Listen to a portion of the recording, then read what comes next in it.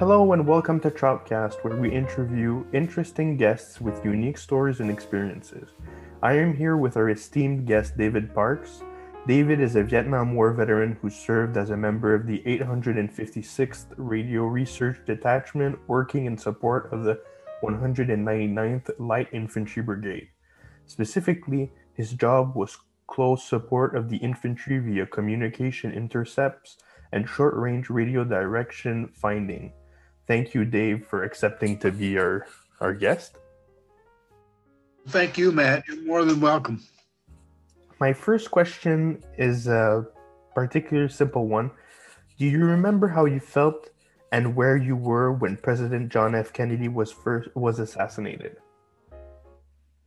I sure do. I was in high school, and between classes, we had just gotten out of the math class, I believe, and I was headed toward English when the announcement of him being wounded in Dallas came over our public address system. And the whole school just erupted in wows. You know, they couldn't believe it. So we all got to our classes, and the teacher made the announcement that President Kennedy had been shot. We were waiting on further information on whether he had passed on or was going to make it. We did hear a little later that he had been taken to a hospital and was in an operation. And sometime after that came the word that he had died during the operation.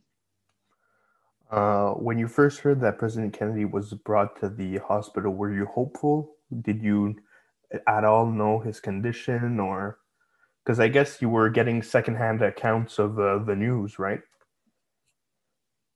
Yeah, our principal at the high school was announcing from watching the news. He was probably watching television at the time. Yes, my feelings were, a great hope that he would live. And then when the word came that he had actually died, I just kind of went into shock. I believe they let the school out at that point, and people started going home. I rode a bus every day, so that's what I did. I went outside and waited for the bus. Everybody was very subdued and not a lot of talking going on. There was one individual that he had something smart ass to say, like, thank God that son of a bitch is dead. Wow. And he was promptly taken to the principal's office and given a few days off. After John F. Kennedy, we, of course, the United States had President Lyndon B. Johnson, his vice president at the time. He had a major, well, I'd say influence, but also he was there for the most part during the Vietnam War. What was your and your comrades' general opinion of President Lyndon B. Johnson? My personal opinion was he was kind of a joke to me personally. His Texas drawl and I don't know, just the way he went about business. I think at heart he was a good man. Mm-hmm. But I think he had a huge ego, and he was heavily influenced with McNamara. Yeah, you can't take McNamara out of the equation when you're talking about Johnson. Mm-hmm. And McNamara, the whiz kid, as we called him, wanted to continue the war and try to win it technologically. When there was that, in fact, there was nothing that was going to ever win that war. That came out in the Pentagon Papers many years later. I think Johnson was already out of office by then. In fact, I know he was. But I didn't think one way or another about Johnson, except that my opinion on him soured as time went on. And he was in office when I first went to Vietnam. But I think he had gone by the time he announced his resignation. I remember that too. I was in Vietnam when he announced his resignation, and I thought, great, good, get out of there. And Nixon came in promising to end the war. Yep. And he was lying his tail off. His idea of how to end the war and everybody else's was slightly different. He wanted to invade Cambodia in order to win, cut off the NVA and BC means of supply, which that's a good strategy actually. And you want to do that if you have an enemy that has a sanctuary in a neighboring country. He wanted to cut off the Ho Chi Minh Trail. Eventually, yes, he came to that. After he got reelected, he was running on a ticket of ending the war. It's just that his idea of winning the war was not by just unilaterally pulling out the American troops, which is what I wanted, but by invading Cambodia. Anyway, it was all kind of complicated in there, and everything was moving pretty quick. And I don't think I know I wasn't in Vietnam at the time that they invaded Cambodia. That came a few years later. But I remember the Nixon, Watergate, and all that stuff going on. I was back. I was a potter. I made pottery in Boston at that time. Okay. Were you drafted or did you go voluntarily? I volunteered. You ever hear of the Ku Klux Klan? Yes. Okay. Ku Klux Klan wanted to kill me. Really? Yes. And because I had a Negro couple to a party that I had thrown one evening, and we had a good time and ended up late in the next morning. Well, not late the next morning. It was early the next morning, I should say. It was still dark, about 3 o'clock in the morning. We went down to a local restaurant to have some breakfast. Mm-hmm. And what we didn't know was the reason the parking lot was full at that little restaurant was it was an after-hours Ku Klux Klan meeting. Wow. So when we walked in there, the black couple walked in first, and they didn't even say a word. They just turned around and walked back out as I was coming into the door there. And I walked up to the counter and asked for a menu. And the guy said, we don't serve nigger lovers in here. And I looked around. All these people were looking at me, and it's beginning to stand up. I said, damn. I turned around, ran out the door, and ran back up toward our house, being chased by these fools. He didn't catch me because I hid pretty well under a car in a service station parking lot. But that touched off a several-day episode of the Klan wanting to keep our house under surveillance and harass me, this, that, and the other. So at one point, they called my mother. They found out who I was. They found out my mother lived not too far away in the neighborhood. Called her and said, we're going to kill your nigger-loving son. And so my mother came over to the house and she said, what in the hell is going on? And I told her everything that happened. She said, you got to get out of town. These boys are serious. Mm. I said, oh, how am I going to do that? She said, I don't know, but I'll call around, see if you can go up in northern Georgia and hang out up there, some of your relatives. And then she happened to talk to my dad, who was overseas at the time, I believe. Yeah, I think he was in Korea. He was a career Army, by the way. Wow. So, and he said, well, why don't he just join the Army to get out of town? So my mother comes back over to the house and she says, what you got to do is join the Army tomorrow. Going from one dangerous situation to another one. Yeah. So I said, oh, okay. I wasn't planning on going in for a while now, but I will do that. because to me it looked like the best solution just to get away. Mm-hmm. So the Klan was continuing to harass me and people who actually went into the house. Anybody that showed up at the house got a talking to. There's nothing but nigger lovers in there. Why are you going in there? What's your business?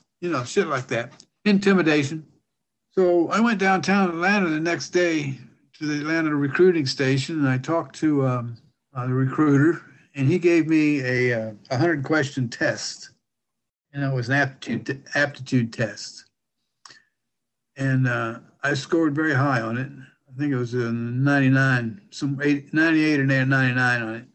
And he said, I want you to come back tomorrow.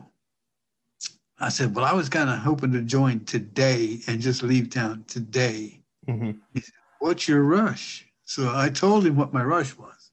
And he said, oh, okay. He said, we'll get you out of town as quick as we can, but I have a fellow coming in and wants to interview you tomorrow. He's with the Army Security Agency. He says, I don't know what they do. They're very secretive, but he's been here recruiting all week, and anyone who scores high on their initial aptitude test, he wants to talk to. So that's the way that worked out. Eventually, I got in the Army and went to Fort Jackson, South Carolina for my training, and then the Ku Klux Klan kind of forgot about me by the time I got back from basic training. I had a little leave there for about 2 weeks before I went to my advanced training up in Massachusetts. So that's the story of why I joined the Army. Was it when you were in Massachusetts that you joined the RRD? It was a USASA, U.S. Army Security Agency. Yes. When I signed up, I talked to that ASA recruiter there in Atlanta the next day. And he said, we're very interested in having you join our organization. He said, it's by invitation only, and we only take the top 10% of those who are enlisting in the service. He said, you have the opportunity, you can take it or leave it. You will have to get a security clearance before you can go to your advanced training. And that will be a comprehensive background check. And you will eventually have a top secret cryptographic security clearance, which you must maintain the whole time you're in the ASA.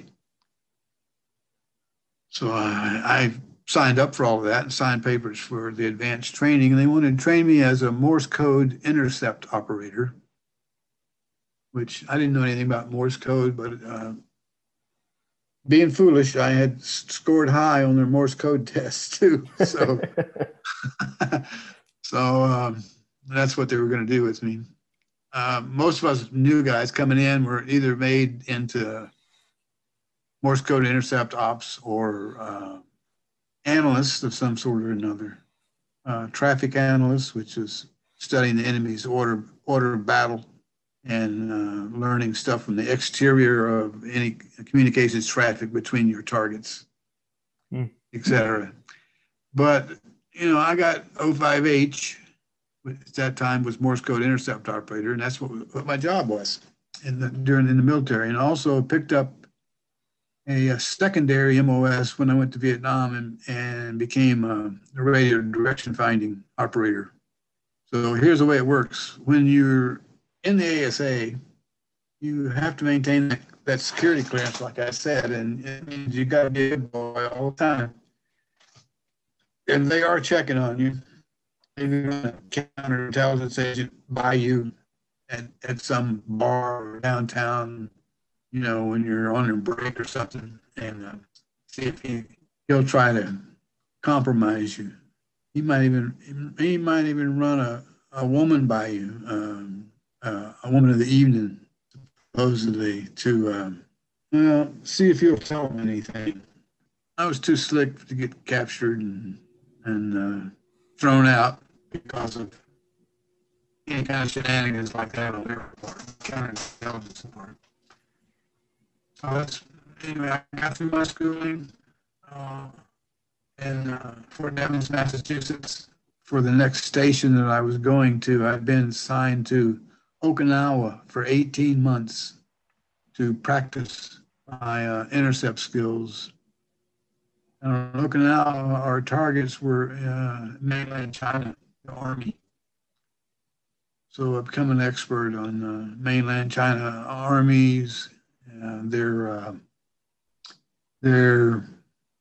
some of their air force, and then spy traffic. Some of their spy networks I intercepted, and also diplomatic traffic eventually. As I got better at becoming an intercept operator, I was moved to these higher positions, so to speak, because the code that these stations worked at, the Morse code, was much faster. But parenthetically, it was much clearer too, because they used better transmitters, et cetera, on these targets that I was assigned to late in my 18 months there on Okinawa. Ended up with working some special projects, which I won't go into here because they're still classified simple. You know, they're not classified highly these days, but they still have a classification to them, so I can't talk about them. But anyway, once I left Okinawa, I went to Vietnam, straight to Vietnam from Okinawa. Anyway, once ASA was not supposed to be in Vietnam because supposedly, this is what I was told by that damn recruiter in Atlanta, the ASA recruiter, the ASA has no soldiers in a war zone because they have too high of a security clearance. Well, that was a bunch of ripe BS. And they do have ASA troops in war zones. They just changed the name. They give them a cover name. And in Vietnam, it happened to be Radio Research Units. So I became a radio researcher. That was the cover name there. And it was, it was an open cover name. People knew who the hell we were and what we did. But we wouldn't confirm it to them. But you can bet that NVA, the VC, knew exactly who we were. And that they had similar units. They had a very good intercept and exploitation unit like ours. And it was called something like the signal service, the Vietnamese signal service or something like that. And they were very effective against Americans over there. And we did our job, they did their job. And I've heard recordings of them carrying out some of their operations against American units. For instance, breaking into between, the man in the middle attack, where one side blocks the headquarters of another, but then talks to the lower echelons of a unit and gets them to move into a position where they can be ambushed or move into a position where the enemy can call in artillery, American artillery, in on the U.S. troops. I've heard the recordings of them doing that, and they're in perfect English and using all the jargon that American troops use and everything. They had us down pat. Oh. And we had them down pat. I knew them inside out. I knew the tricks that they pulled. I knew when they would be on the air. And, everything I did was in support of the 199th Light Infantry. Where they went, I went in the field because it had to be fairly close in to get direction finding on those enemy transmitters. But my first day in country, I flew into Tan Son Nhut Air Base, and we got off the plane. It was a Flying Tiger 707 jet. Now, Flying Tiger was a designation for a CIA ran proprietary airline. So those guys, those pilots are actually working for the CIA. And we got off and went into a big terminal there. And I had instructions to make a phone call as soon as I landed and got into that terminal. I was supposed to make a phone call to my unit, the 303rd Radio Research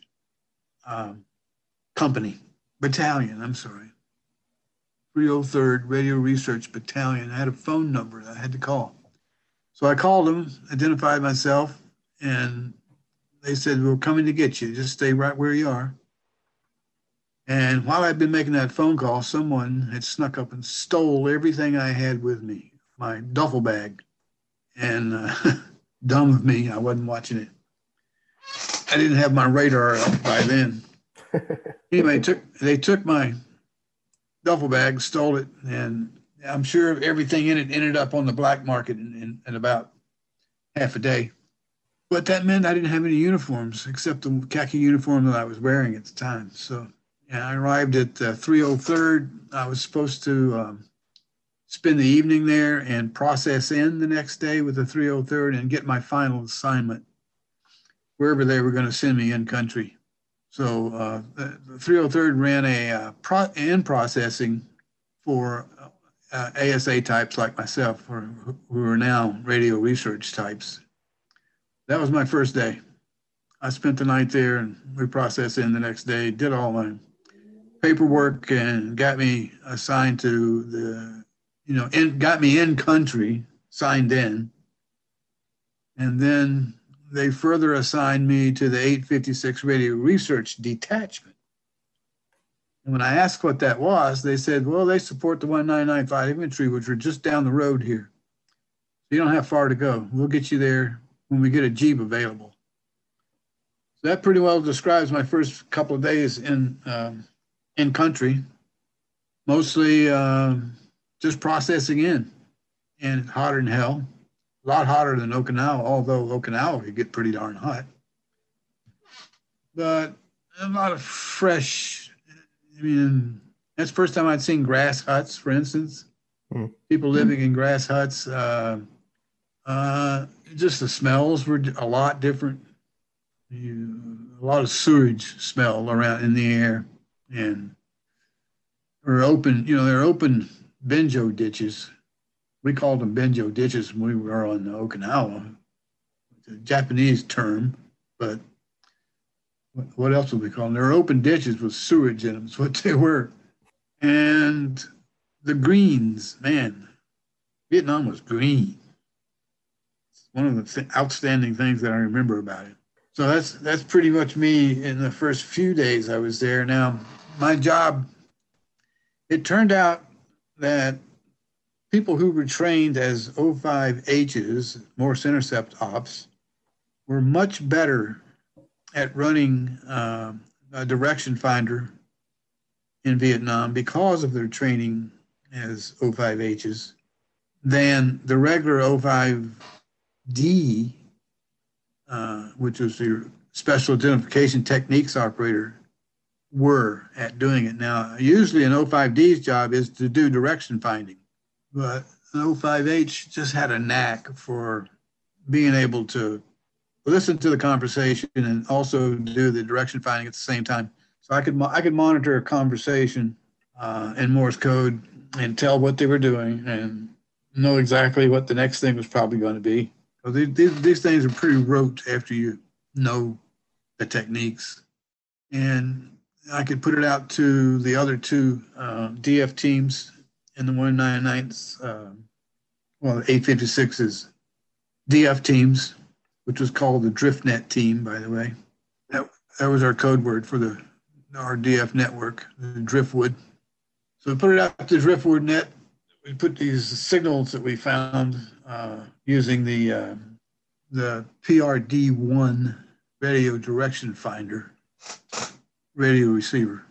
So you get your signal up, you listen to them for a little bit to see who they are, identify them as actual NVA VC, you could tell, as opposed to regular South Vietnamese troops or Laotian, Cambodian, and several other signals that would come in across and skip into us from Asia. Malaysia, for instance. They all use pretty much the same radio procedures, but you could tell by certain indicators who it actually was, and you had to know that distinction. Now, that was one reason us intercept operators were better at doing DF than the regular DF operators that would operate, say, in a field station or something. They just didn't have, they didn't know the Morse nuance. I guess I'll put it that way. They didn't know the lingo well enough, because all they do when they're in a DF station, like a big one, is the targets will be fed into them, and the O5H who feeds it into them, into the special identification techniques area, he's telling their operators what the target is doing. So if the target's sending a message, that's called foxing. And you'll just tell the SIT operator, target so-and-so is foxing. And then if they end their message, then they go into collating back and forth. Your target is the outstation that copied the message is asking for repeats on certain number message within the message. He wants to know what number 35 was again, the 35th group. Well, I'll tell my SIT operator, well, they're collating. So they go from messaging, foxing, to collating. And then if they're, whatever my target is doing, I'm telling the SITROP operator exactly what they're doing. And they're not really listening to the targets. They don't really care what they're saying, just as long as it matches what I'm telling them. They know they have the right target, so they'll go ahead and get a bearing on it. That's kind of the way it works. Am I confusing you? No, it's super interesting. I feel like I'm trying to absorb everything you say, because as a history nut, what you're saying, your first-hand accounts are incredible.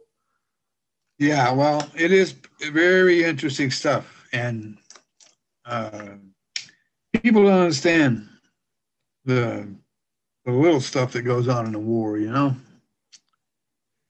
Something like some fool like me knowing our enemy's communication so well that I can copy it and anticipate what's going on. And I know that they have a multitude of tricks they can try on me to get me off their trail. And they did try them all the time. But it wouldn't work because I had seen it too many times. I just knew what they were going to do next. They were going to change frequencies, for instance. Do you think fondly about your time back in Vietnam? Did you have any good memories you hold from it? Yeah, I do. Some things that happen among the guys, some funny things that happen. Some guy getting shot in the ass. Now, that may not sound funny to you, but it's funny to me.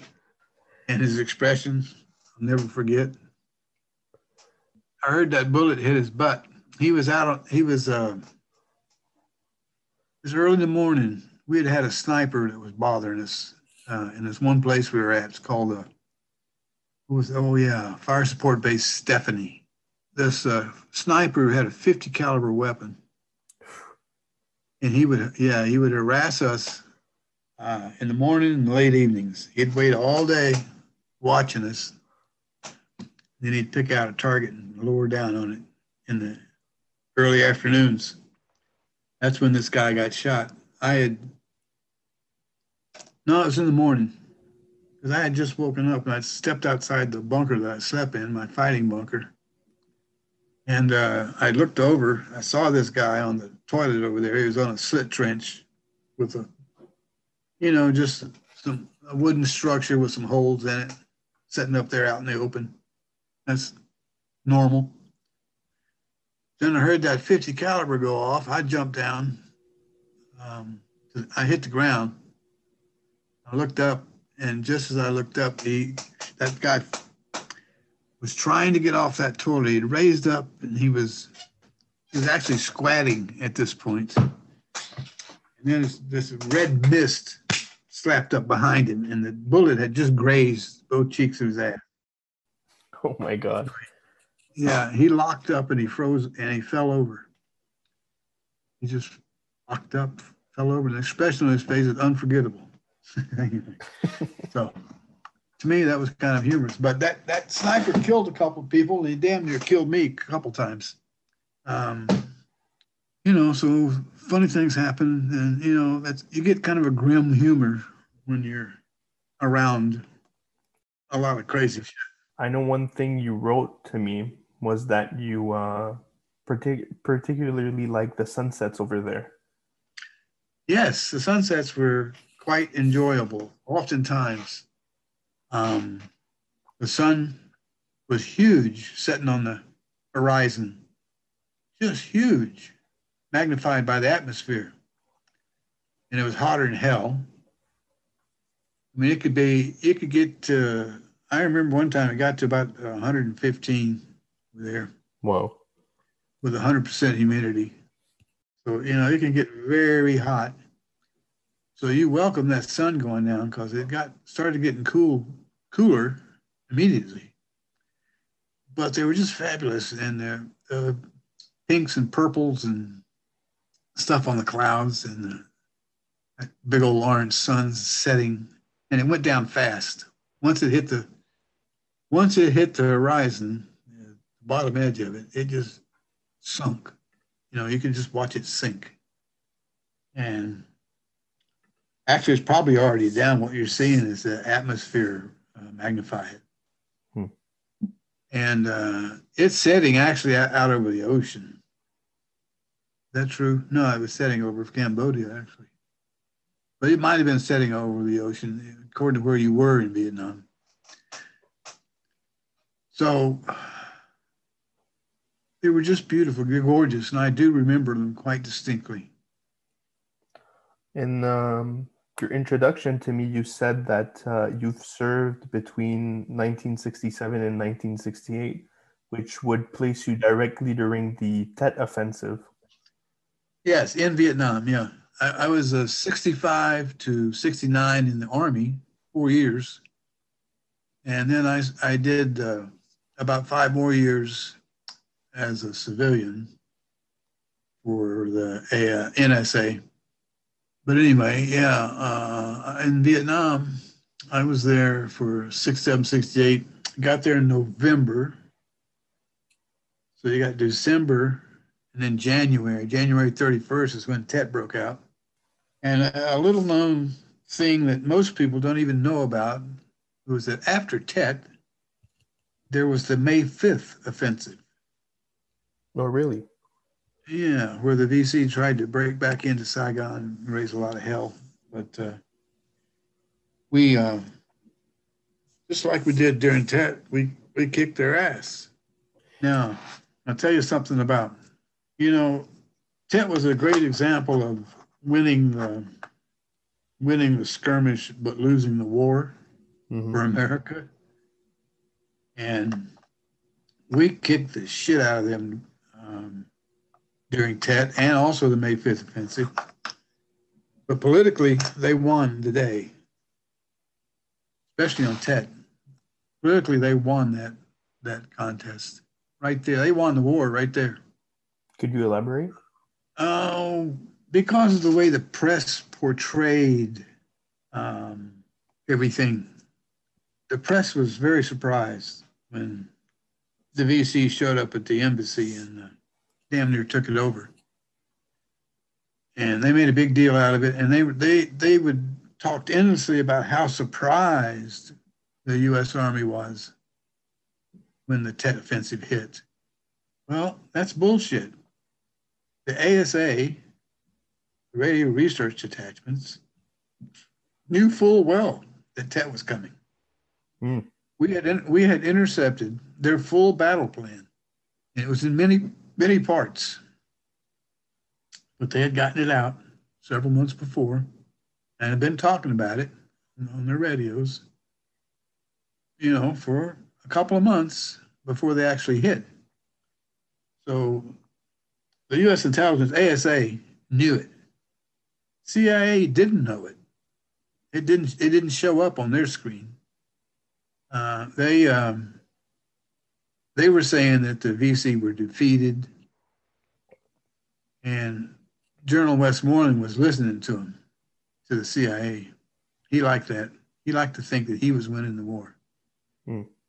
The ASA was telling him, you're not winning the war, and your figures are way wrong. ASA figures, those CIA figures for troop strengths for NSA, for the NVA and the VC are way off. They don't have nearly as many. Actually, they have a lot more troops than what the CIA is telling you. That's what I should say. Hmm. So Westmoreland did not tend to want to hear what the ASA was telling him. And he discounted us, and he poo-pooed the information we had until about a week and a half before Tet hit, when other indicators started coming into him from other intelligence sources that, like LRP teams, for instance, long-range recon patrols, were telling him of massive troop movements by the NVA VC, and telling him where, which was around Saigon and the other major cities in Vietnam. Made him nervous, so he pulled the troops back in around the cities about a week, in some cases only a few days before Tet happened. But we knew it was coming, and he had been warned, Westmoreland and Johnson. But, or was it Nixon by then? I don't know. I forget. So that's kind of the way it happened. The press made everybody, the American people were listening to the press. So the press was saying, oh, America was surprised. And the light at the tunnel that General Westmoreland was talking about was this huge offensive, Tet offensive. We're not winning the war. The American people stopped believing Westmoreland because of his optimistic, press releases, and interviews and stuff like that with the press, and therefore they stopped believing President, because he was getting his information from Westmoreland. So American people lost confidence in our leadership, and that's how we lost the war. Could you talk a little bit about your involvement in the Tet offensive, especially your experience at Bien Hoa Air Base? Sure. The 199th Light Infantry pulled back in around Saigon because our primary duty, 199's primary duty, was to protect Saigon. And otherwise, we were used as a kind of fire brigade. And let me explain that. Now, a fire brigade, in my interpretation, is when something happened somewhere and another larger unit needed support, they would send for us. So we'd go help them for a little while and getting things straightened out, and then be released to wait for the next. We were a quick reaction force, a brigade strength. You were sent from action to action? Yes, all the time. Wow. And we worked with, some of the units we worked with was 1st Infantry Division, the Big Red One, whose motto, by the way, was, if you got to be one, you may as well be a Big Red One. And the 25th Infantry Tropic Lightning. Wow. 1st Cavalry Division, 9th Infantry Division. Who else? There was one other division in there that we used to help a lot. But in fact, we were out helping the 25th Infantry Division out around Tay Ninh, city of Tay Ninh, which was northwest of Saigon. They had wanted to do an operation up near the Cambodian border, near the Parrot's Peak. So we occupied their old positions around Tay Ninh, and Nui Ba Din, which is a mountain. And while they went on further west, out near the border with Cambodia, carry up some operations. And when they were done with that, they came back in, and we went back to Saigon, deployed up northeast of Saigon for just a day or two when we got called back into positions around Saigon. And I ended up with my partner. We ran two-man DF teams. I think his name was Anderson. I always confuse it whether it was Anderson or Johnson, but I think it was Anderson. And Anderson and I were on Ben Wire Air Base, and we were berthed with the military air police unit on Ben Wire Air Base during this period. Now, we were only there about 2 weeks, but the first week of that was Tet. So he and I were billeted with the air police. That's where we slept, in their barracks. And we ate with them.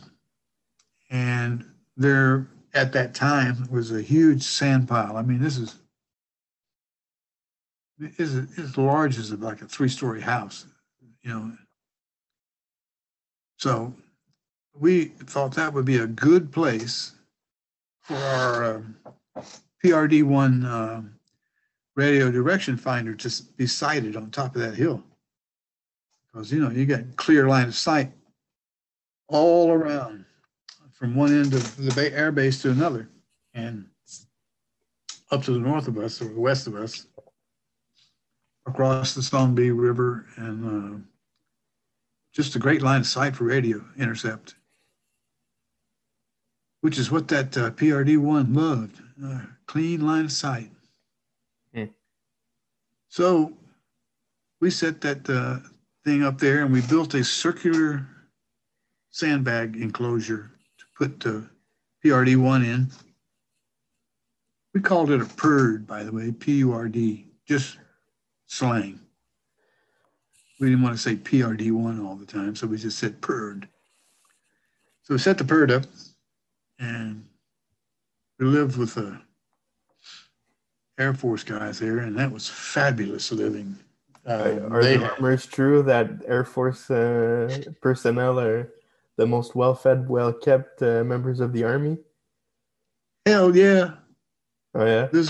Those guys, those Air Force guys, they weren't Army, but they were Air Force, but they had everything, man. I mean, they had beautiful showers and food.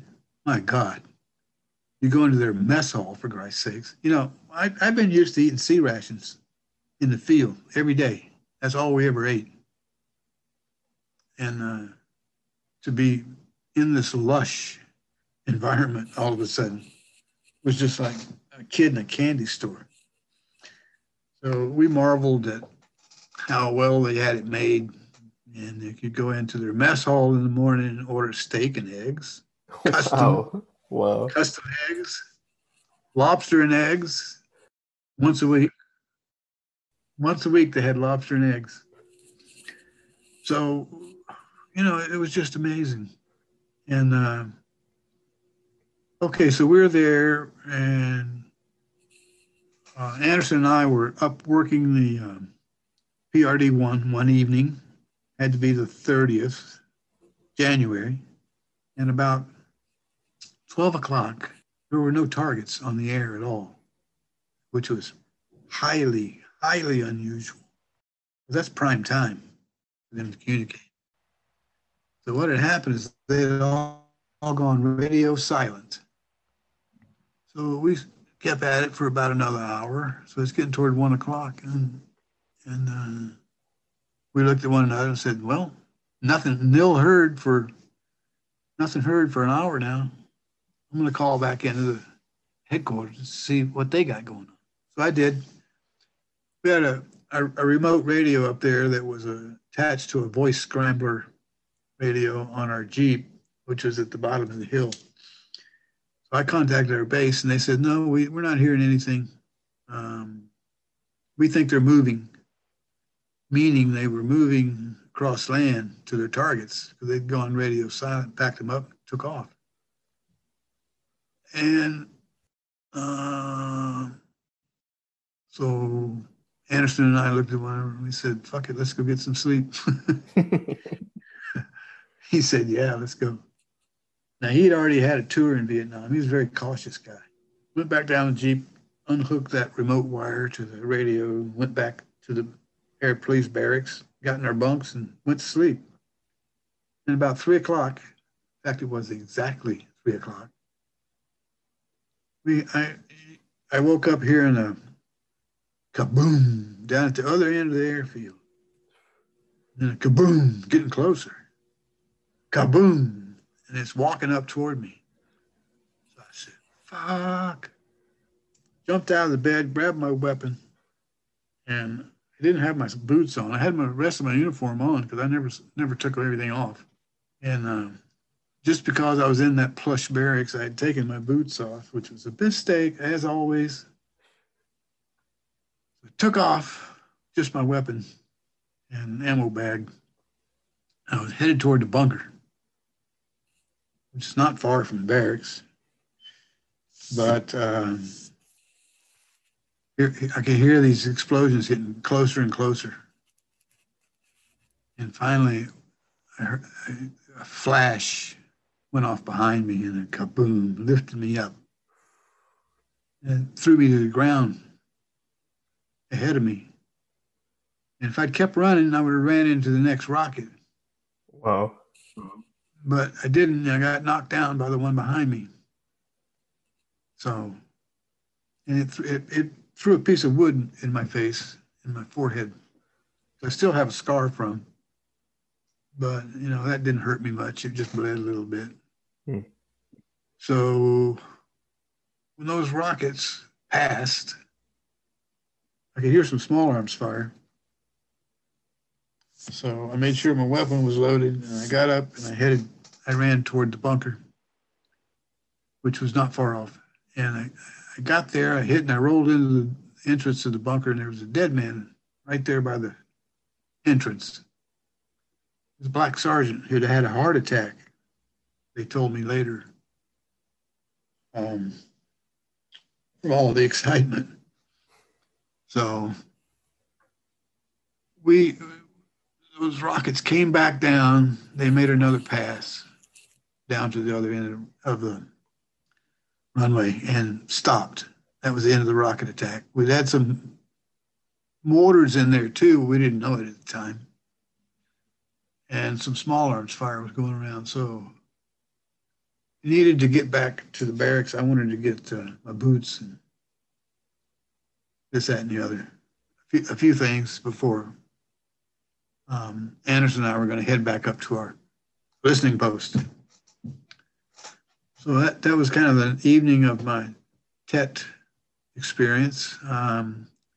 We did finally get up there after a couple more adventures, air police stopping us and thinking we were sappers, which they had all over that base. Sappers were shooting the shit out of the place. But we didn't run into any. We didn't get killed by any. Thank God. So that was good. So got back up there, went to work, and there were targets everywhere. We were working that DF machine like it was nobody's business.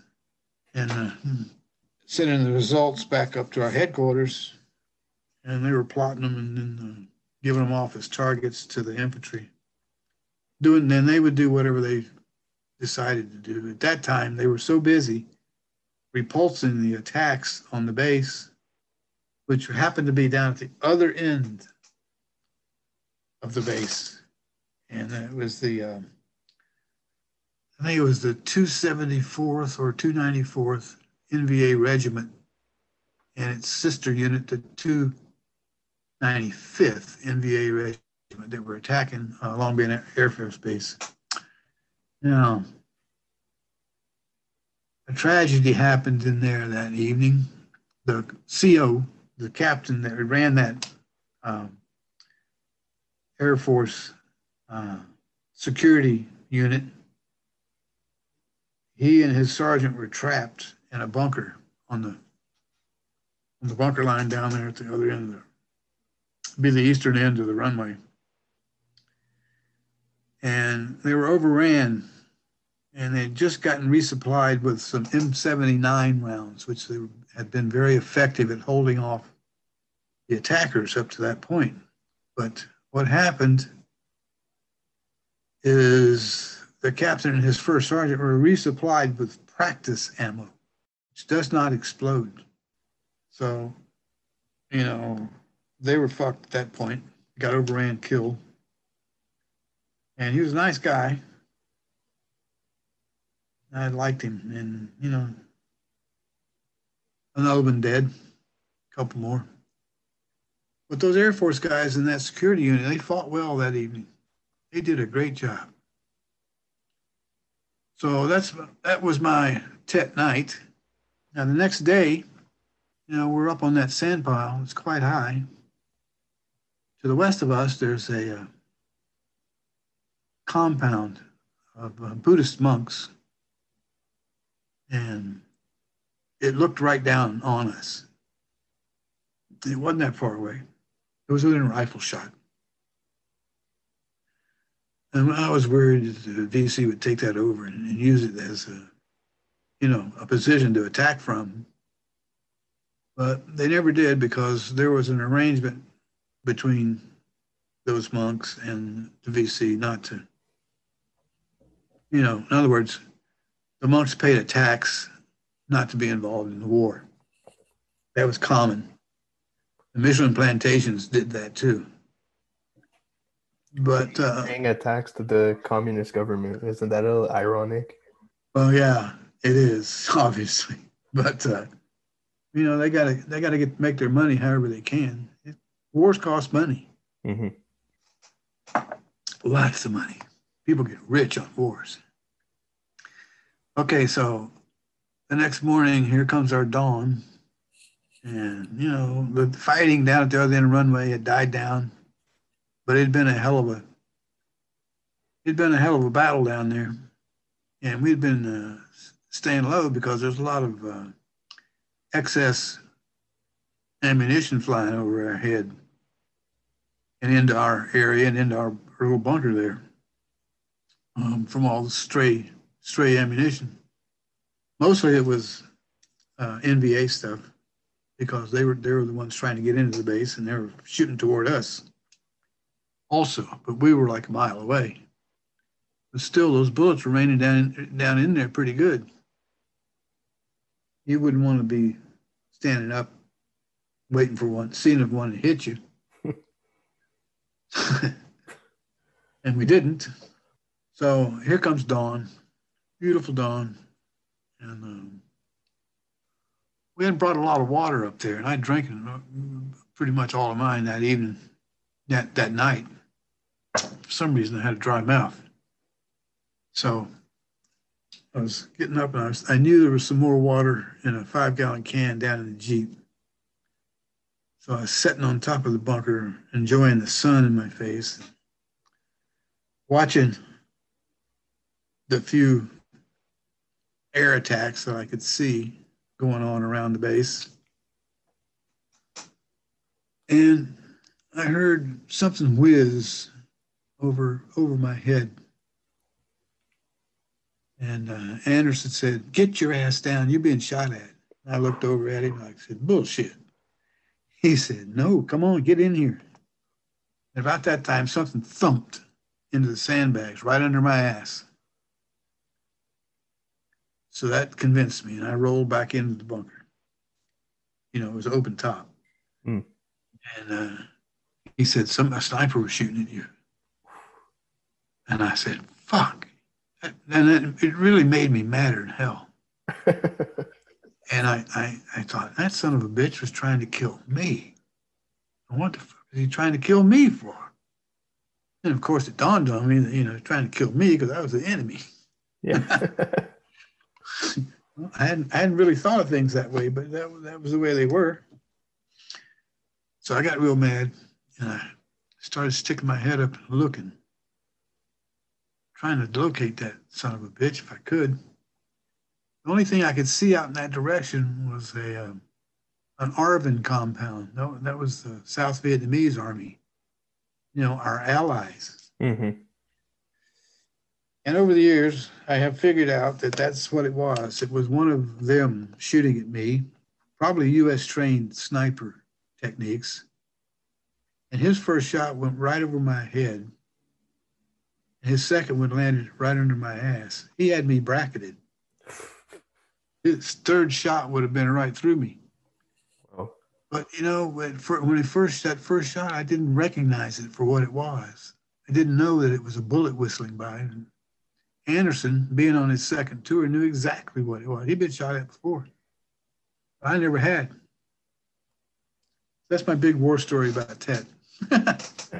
Well, it's one hell of a story. All right. What else do you want to know? My next question is about Agent Orange. You've said you've seen Agent Orange in action? Yeah, a couple, 3 times. Those guys that in those Agent Orange units flying the 130s, they were called the ranch hands. That was their nickname. Only we can prevent forests was their motto.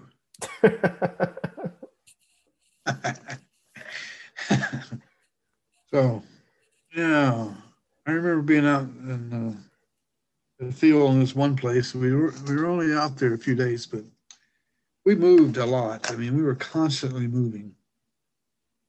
So we went into this one area so that the 199th could probably form a blocking position while something like the 1st Division made an anvil movement through a forest. So I'm working the PRD-1 and hear a plane coming. Well, I knew the NVA didn't have any, so I wasn't too worried about it. But it flew over, and I took a look at it, and it was one of these C-130s, and it was spraying something. And eventually, pretty quickly there, this fine mist settled all around. There's made oily droplets on top of the PRD-1 and on my uniform and skin and everything. That was Agent Orange. So you were directly exposed to Agent Orange? Yes. Wow. A couple of times. That wasn't the first time, wasn't the last time. Now, I remember I was on Benoit Air Base for Tet there, and I'd spent a couple of weeks there. Well, one of the areas I have to walk through to get to, I don't know where I was going. I think there was a club on base, and I'd walk through there from the barracks to that club, and it was just off the runway, and it was all the ranch hands were parked there, and they were getting fueled up and planes maintained and all this stuff. There were just puddles of this stuff there. You walk through it. Wow. Yeah. I mean, you could see these fools spraying one another with it, playing jackass. And a lot of them are dead now. In fact, I had a friend in Kansas City who was one of those guys on Benoit. I didn't know him then, but he was there. And he was an aircraft mechanic. And he and his buddies hijinksed around and sprayed one another, that crap.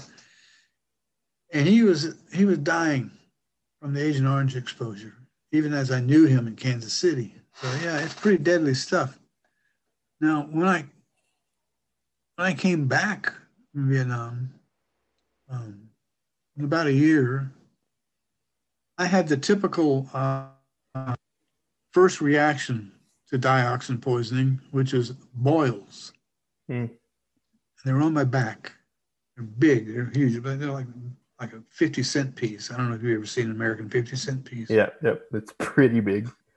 Yeah, and they're like that big, and they're sore, and they form a little pus spot in the middle, and they break, and they drain, and they go away eventually.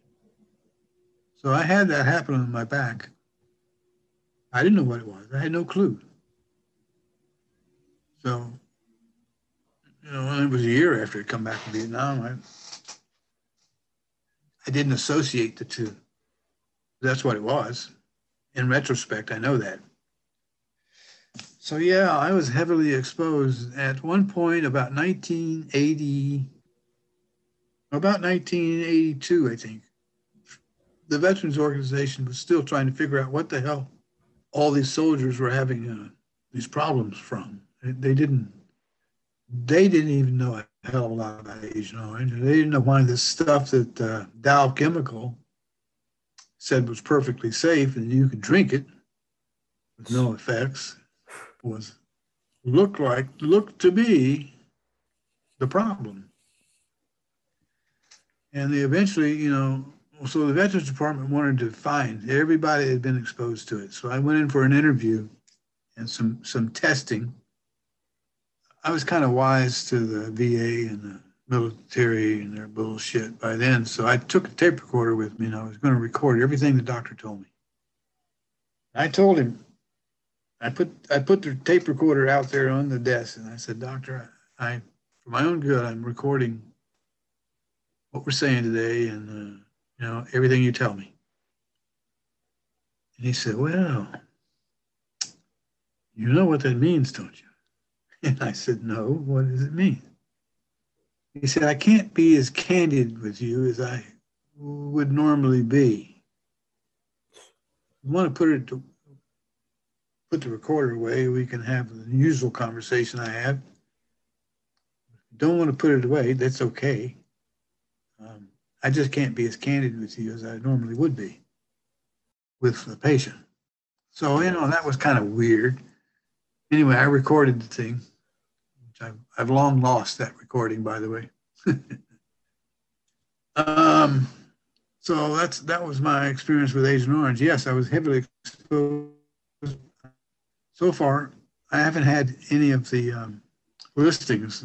Nothing on the list has occurred to me. And there is quite a long list of, leukemia, for instance. I know that's on the list. If you have any kind of leukemia, you're automatically, and if you were exposed to Agent Orange, you're automatically eligible for support through the VA.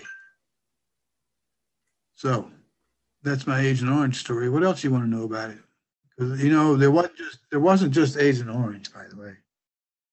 There was Agent Purple, black, orange, blue, white.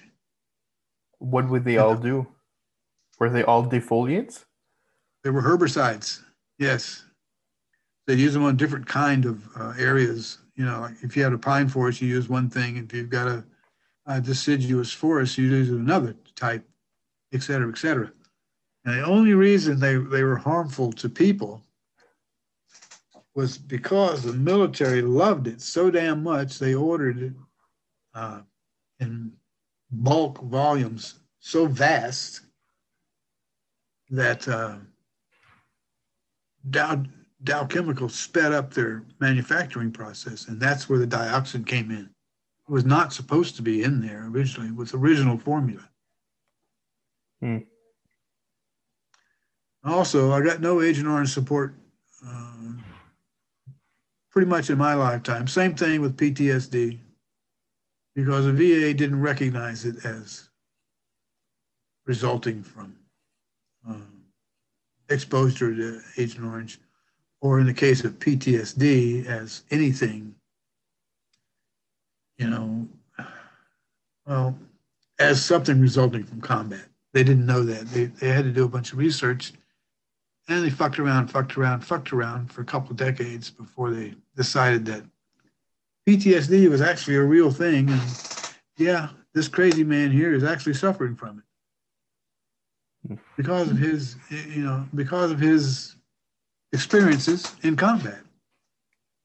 Now, I wasn't supposed to have those experiences because I didn't have a combat military occupational specialty. I was not an infantryman. I was not an artilleryman. I was not a cavalryman. And yet you were sent to all of those units. Yeah, I worked with all of those units, and I couldn't, I kept trying to get help for my PTSD. I was drinking my ass off, and my wife and I were damn near divorced. And I was fucking up big time. But anyway, we can get into that if you want to. I just give you a little grounder on how PTSD come to be recognized eventually. But anyway, you asked about Agent Orange, so I think we finished that. Well, talking about negative experiences with the war. After serving in Vietnam, how did you feel during the fall of Saigon? Yeah, like I mentioned earlier, I was a potter in Boston at that time. So I had a little studio there, and I worked with my girlfriend basically, and we made pots and sold them all over the Northeast USA. So I was sitting there throwing pots one day, and I was listening to the NPR station, the National Public Radio station in Boston, WBS something or other. I forget what it was.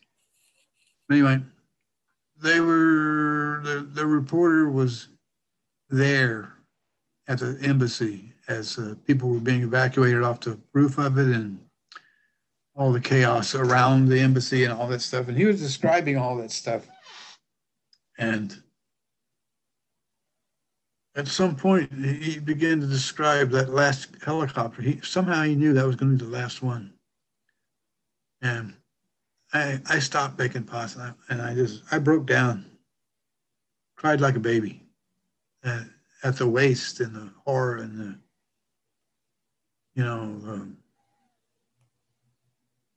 everything. I knew so much by then, much more than I did when I was actually in Vietnam, about the war and about how it had been prosecuted and who did what. I had read the Pentagon Papers, which is primary. If you've not read those, you'll learn a lot by reading them. But it was just a whole tragedy to me. I had fought so hard to bring the troops home. I've been to a lot of demonstrations in Washington, and I was a member of the Vietnam Veterans Against the War. And, it just killed me when we actually pulled out in the way that we did. And then the Paris Accords came. Yeah, that happened while I was in Vietnam. They were arguing over the table in 67, 68. If I can quote you here, you say, and I quote, "The seemingly endless arguing over something as stupid as the shape of the negotiating table as fellow soldiers died. Fuck the Paris Accords." Those Vietnamese prolonged it as long as they could, and arguing over little bitty shit, knowing damn well that the death toll on both sides was going up daily. And if you're an individual like myself and you have some rationality about you, and it just ain't right, it's not what you do. But that was their game, and they were going to play it for everything they could do politically. Politics and war. Politics and war are two different things. You ever heard there's a guy who's a Marine general, Major General in the Marine Corps. Name was Smedley Butler. And he had won 2 Medals of Honor. And he put out a little pamphlet at one time after he got out of the service, after he retired, said, "War is a racket." Yes, I remember that. Okay. So you've read old Smedley's little pamphlet there? Yep. Well, I agree with him 100%. Yeah. It's the bankers that make all the money. Who's going to make out like bandits when all the shit in Syria settles down? All the people go back in there to rebuild it, to finance the bankers and everything else. That's who's going to win that war. They're going to make billions. I agree. On a more lighter note, Yeah. When I heard you lived through the 68, 69, I did some research, and It's a little crazy because if you think about it, you've gone through some major historical events, if not MLK's assassination, Robert Kennedy's assassination, the moon landing, Woodstock, Muhammad Ali, the Manson murders. And then we think about today, you're living through this huge pandemic. Yeah. Do you just feel tired sometimes sometimes do you just wish that you had a break and not every weekend live through another historical event? Sometimes I have felt that way. And you're right, I've been through a lot of shit in my life. And this pandemic is about taking the cake. But I'll tell you what, I survived it. I've had my first Pfizer inoculation. I'm going this coming Friday. I'll get my second one. Good, So congratulations. I'm going to declare myself a survivor. Now I've always been a survivor, but you don't realize that at first. But then you go through so much shit that you go, "Whoa, I'm still here. Must be something going on. I'm lucky, or at the right place at the wrong time, whatever the hell it is." But yeah, I have felt that it's been a remarkable life, and among all that other stuff, I made 1,000 parachute jumps. Are you kidding me for real? Yeah, I did. Wow. I skydived for a long time. Wow. Well, I think this is a good place to end our episode. I thank you so much for being our guest and sharing your story. Well, Matt, thank you. Well, it's been a pleasure. Thank you for accepting, and I wish you well. Thanks, sir.